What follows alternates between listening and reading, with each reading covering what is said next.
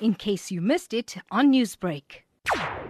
What we've effectively seen is that in the fourth quarter, the economy was up 1.4%, and this also comes from an increase of 2.6% in the third quarter. What we should remember is that in the first half of the year, the economy had two negative growth rates, and the second half of the year was an improvement, which gave us the overall growth for the year of 0.8%. Now, when you look at the details in the fourth quarter, growth mainly came from three effects. One being the transport, storage and communication sector.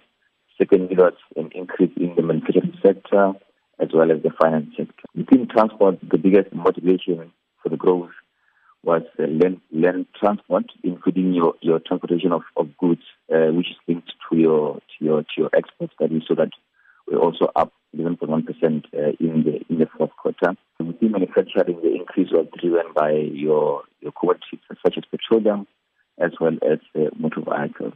If you look at the overall picture of the year, the 0.8%, of course, it's a decline from the previous growth of 2017, which was 1.4%.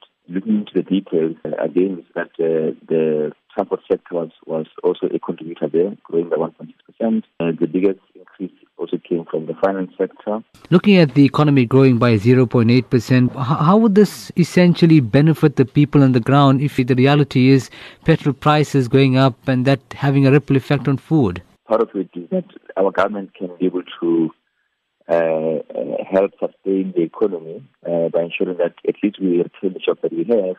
But of course, the economic factors we don't have control over. Our export market is it's dependent on other countries' economy.